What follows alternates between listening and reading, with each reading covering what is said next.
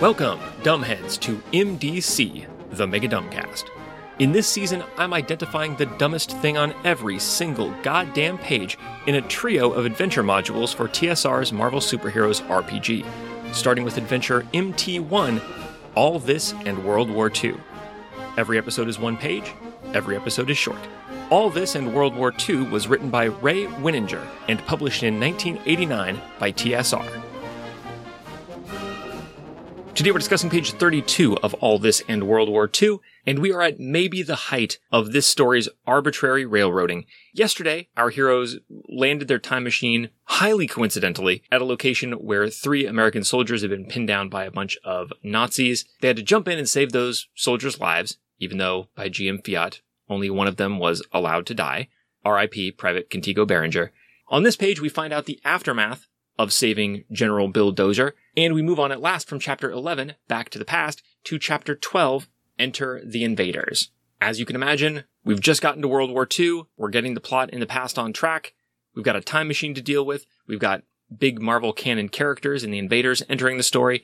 This is a moment of flux. This is a moment when the story could potentially become interesting. And so the author and his crony, the judge, must work together to make sure that this story stays firmly on the rails.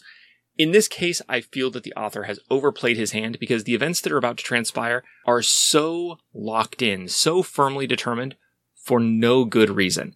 First of all, after you've saved, quote-unquote saved, at least 2 of the 3 American soldiers, General Dozier introduces himself and says, "You're strangers that I've never seen before, and you sure did a good job non-lethally incapacitating those Nazis for some reason.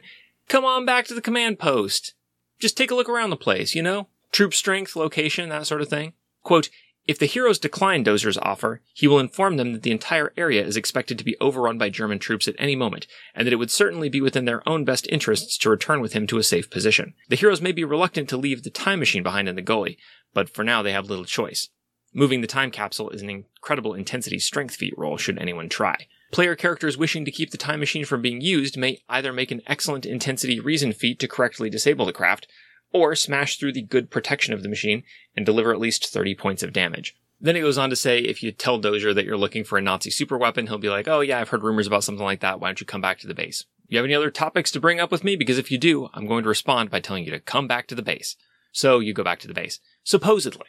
This is a point where I feel this railroad is looking a little shaky. And it's just because the author set this up in a sloppy way. Like we've touched on this before. If you're gonna railroad, make it tight. Make it work. Here, what the author is asking the player characters to do, assuming that the player characters will do, is ludicrous. It's a time machine.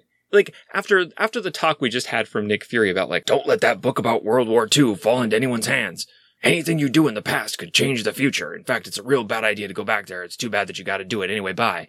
We got this little reminder we need to be careful with the book and everything. We go back in a time machine. Then we meet this general who's like, "Hey, come do a sleepover at the base." And you're just supposed to leave your time machine in a fucking gully because it's heavy? First of all, an incredible intensity feat. Some of the default characters for this adventure can handle that. They could just lift the time machine and take it with them. Then there's also teamwork to consider, right? If you're fast enough, you can get away from the Nazis who are going to show up very soon. Then you can cooperate to lift this thing, and it's not going to be that big a deal. So I think for many groups, taking the time machine with you is not going to be that big of a deal. You probably just do that. But assuming that you can't, using your reason feat to disable the craft so they can't use it, that's pretty good. But keep in mind, the Nazis built these things in the first place. So the most you're going to do is delay them. They'll take this thing back, and at some point in the chain of command, somebody's going to know where this belongs, and you give it back to Baron Zemo. He does some work on it. The Nazis have their time machine back, when they didn't in the original timeline. So now the Nazis are +1 time machine compared to where you started out. Good thing you came back here to fuck it all up. But at least it's a superficially good option. I can't believe the author thinks that the player characters are actually going to just batter the time machine and break it. It's their only time machine. And surely it can be repaired. They just heard the story about this Orfu craft. I don't know what time height the Orfu were flying at, but their vessel had a crash that killed everybody on board, and the Nazis managed to reclaim the material and build a working time machine out of it. I don't think Hawkeye feathering this thing with acid arrows is going to keep the same Nazi team from rebuilding it. But what it will do is keep the player characters from getting home, because the time machine won't be fixed until the Nazis have it. So even if the player characters somehow get back to the gully, they can't leave. Which is clearly the intention here, right? Once again, this is like a very Doctor Who move. You get the protagonists out of the time machine, you put the time machine in peril, then you make the heroes flee so they can't get back to the time machine, so they have to engage the plot. Instead of doing what the player characters should very clearly do in this scene, which is get back in the time machine and just go, man. You could hit the recall switch, which in theory should take you back to where you took off, right? Which is back in 1989, and you can consult Fury and you can make some repairs on the craft and try this whole thing again. But let's say that it doesn't work. What you've got here is a busted time machine. It arrived late for the thing you were planning to do, so it's very iffy whether you're going to be able to accomplish your mission at all. But as long as you have a time machine, you can make some further attempts at that. If you get back in this thing and try to go back to 1989, and it takes you to, the golden age of Islam, then do some work on this thing and try it again. You're superheroes. At least the Nazis aren't going to take over the world because you were dicking around in Baghdad for a little while. They could very well take over the world because you left a fucking time machine on their doorstep.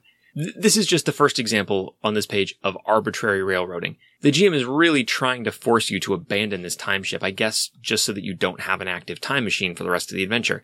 But the only thing you could do with it later is pretty much get in and hit the recall switch, and you can do that right now. If you want to, it'd be a great time for it. The Nazis are coming. You might not want to later when you're, in the middle of the plot and you're in battle with other superheroes and there are lives at stake. You might want to stick around. But right now, you've got no investment in anything. You have every reason to leave, and there's nothing stopping you from doing it. So this attempt to railroad you into ditching the ship is ineffectual. Then we move on to Chapter 12. This is Enter the Invaders. And this is where your team finally gets to meet the legendary super team of World War II, the Invaders. Here's the read-aloud text when you head back to the American camp. Quote, "The ride back to the American command post is short and uneventful. As you arrive, you are caught up in a throng of American soldiers that are coming and going. It is still difficult for you to adjust to the idea that you are actually back in 1943. As Dozier drives into the base, everyone seems to snap to instant attention. Before Dozier can even get out of the Jeep, a young non-com has already rushed to greet him. General, you have visitors inside. It's urgent." No offense to non-coms. Young officers sound that way too, on this podcast. I have nothing against enlisted soldiers, I just hate the young. Quote, "With a stern look on his face, Dozier moves ahead and motions for you to follow. As you move into General Dozier's office, you are suddenly face to face with the Invaders, the legendary Allied heroes of World War II.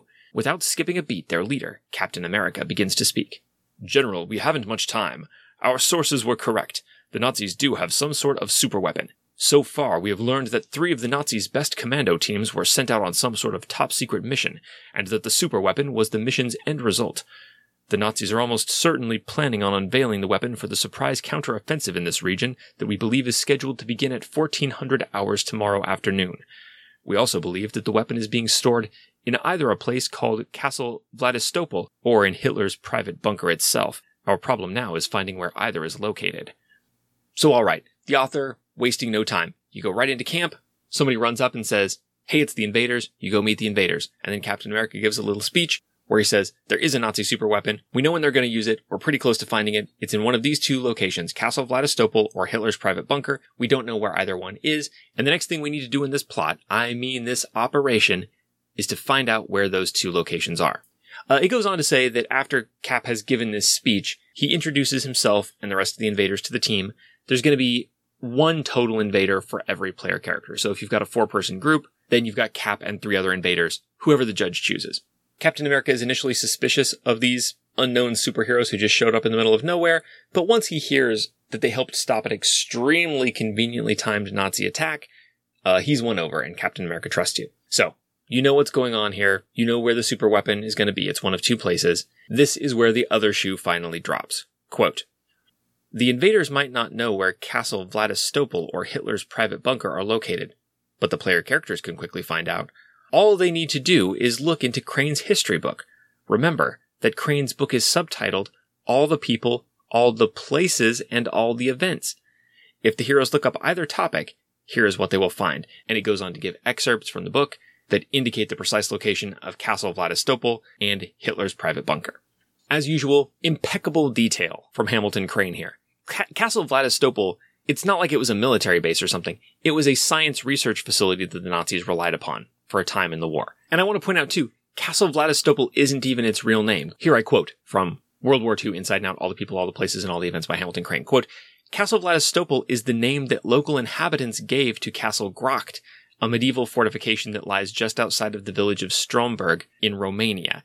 This fucking book has an entry indexed for the local informal name of a castle where German scientists worked on something. But of course, the book needs to contain this level of detail because the author wants to engineer a very specific situation. The Nazi superweapon must be destroyed or reclaimed, and its location has been narrowed down to exactly 2 places. But the local superheroes don't know where those 2 places are, and even if they did, they don't have time to go to both. They would have to split up because they're too far apart. You couldn't hit one and then the other. This creates a situation where the invaders have no choice but to work with our heroes because our heroes have the info they need. Our heroes have no choice but to split up, allowing them to form a mixed party with the invaders and go on 2 different branches of this adventure, which is coming up next page. And there's an explanation of what exactly our heroes brought from the future that allows this problem to be solved. What you may notice here is that all this Hamilton Crane shit, this guy has been chasing us through this module, haunting our nightmares like Freddy fucking Krueger. What it all boils down to, really, is there are these 2 places where we've heard the Nazis might be hiding the weapon, but we don't know where those places are. That's the predicament that the invaders are in, and the player characters need to have the answers for them to say, hey, we know where those places are, we can help. I can think of a number of ways that the player characters could have learned that information other than World War II Inside and Out, all the people, all the places, and all the events by Hamilton Crane. For example, they could have learned it from the Nazi commandos at the interrogation. The Nazi commandos would know. I mean, they were involved in this whole thing. Like, they were told to go back and find the super weapons. They were working with the other commandos. What if they had spots they were supposed to go back to? Like 2 options. Hey, if you come back in your time machine with a super weapon, you're going to want to take it to Vladistopol, or you're going to want to take it to Hitler's secret bunker, which here I'll write on a little post-it note. We didn't have post-it notes back then. Here I'll write it on a pathetic, unsticky piece of paper. This is where Hitler's secret bunker is. Just take the super weapon there if you want to. The commandos could know. Then you find out in the interrogation by like mind reading them or asking them questions or seducing them or intimidating them or anything you could do in an interrogation scene, as opposed to an interrogation tease, which is basically what that scene was. It would have been easy to have the player characters get that information, and then you wouldn't need to force this Hamilton Crane book on them. They'd be fine in this scene. I mean, Kruptman could have told them where the possible locations are, or the time machine could have had pre-programmed destinations that it can go to, because that's where the super weapons are supposed to be returned to. In the time machine, there's like a setting to go back to Castle Vladistopol, but it's not activated, and the player characters don't know how to activate it, but they can see that that's one of the pre-programmed places that it can go, and it's got exact coordinates there. So then when the invaders bring this up, they're like, oh, wait, we saw those names in the time machine. We know where those places are. There are countless ways to do this, which makes the insistence upon forcing this book down our throats while simultaneously blocking off all other avenues of information gathering. It's so confusing. Like, why do this? And similarly, this whole thing with the time machine, sticking it down in this gully, and then the Nazis attack, and the Nazis are going to take the time machine. This introduces a whole thing, like, I mean, depending on how seriously we're going to take this adventure. If I'm somehow still, like, a thespian about this, and I'm playing my character hardcore at this stage, in this fucking debacle of an adventure module, then I'm thinking, listen, the worst thing that could happen is for the Nazis to get a time machine. If we have to die in battle, if we have to be trapped here forever, if some innocent people have to get hurt, no matter what, we can't let the Nazis get this time machine. In that scenario, by creating this assumption in the plot that the player characters are just going to ditch a time machine in a gully where the Nazis can find it, it creates a whole potential to derail the plot that doesn't need to be there. Once again, we can turn to Doctor Who for inspiration here. The capsule is damaged after its failed recall switch flight, and so it dematerializes for a while into the time stream as an automatic safety measure to come back when it's usable again. Perfect. We can't bring it with us. What are we going to do? Sit here in this gully and fight all of the Nazis? No, we can't do that. So we just have to leave and hope that we can get the time machine back later. We have no choice. Likewise, you could have it materialize like inside solid stone. Or you could drop a clue that there's a vital component of the time machine, like this is the thing they got from the Orfu craft, and without this thing, time travel won't work. You could just pull it out and take it away with you. The time machine is completely inert, just to provide the assurance that like they can't repair this thing. It's useless to them as long as we've got this, what's it, therefore we don't have to feel bad about leaving it in this gully. There are so many ways to do this that actually work that it just seems sloppy to just say, oh, well, time machine's in a hole. Better let the Nazis get it.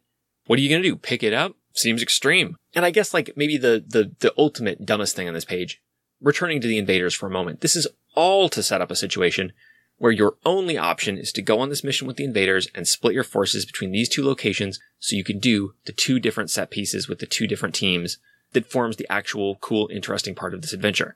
Suppose the invaders knew where both of these sites were, but they were known to be fortified. Maybe like it's suspected that there are supervillains at these locations, right? If these heroes show up and Captain America and Dozer and everybody trust them, as the adventure already dictates, then naturally Captain America would say, hey, we gotta check both these places for the super weapon, but we don't have time to go to both at full strength. Will you please join us? Help us make up the numbers, get to both these places and force to be able to take the super weapon if we find it. Makes all the sense in the world and doesn't even fucking require that the player characters know the location of these places. Captain America could just know already, and the plot still works. What in God's name is this author so afraid of? Why must we be tormented like this for a plot that is, it's pretty simple. It's easy to make it hang together. Everything doesn't need to unfold with this exacting precision. Everything has been leading up to this moment, and it's just like, there are these couple of locations that if the players knew exactly where they were, that'd be cool. It'd give a reason for the NPCs to work with them. If the player characters don't know, then just say the non-player characters know, but they'd like the players' help anyway. That's it. That's the whole thing. But instead, we've got this little note that, like, remember, the players should recall that the name of the book says all the places and all the events. So when they hear mention of places, it should remind them of the book that we didn't let them leave behind in the present. Then they go to the book and they look up those places and they see the location of the places, and then they bring the location to Captain America and he says, since you know where those places are, then let's go to them. Who does this entertain but the author? No one. No one but Hamilton Crane's superfan Ray Winninger enjoys paying off Chekhov's history book at this moment in the plot. We just want to get on to World War II action. And so we shall, but not before we take a break next time to look at a full-page illustration of the super teams of two eras joining hands and being weird on MDC, the Mega Dumbcast. This has been MDC. New episodes drop every day except for Sundays, when all the previous week's episodes drop in one big megasode on the top-secret patrons-only RSS feed. If you'd like to get access to that feed and support the show, go to patreon.com/megadumbcast. Contact the show however you want. I am Megadumbcast on Twitter, Podbean, Gmail, Instagram, etc., etc. This episode's theme music is Robinson's Grand Entry March, performed by the United States Air Force Concert Band. Thanks for listening.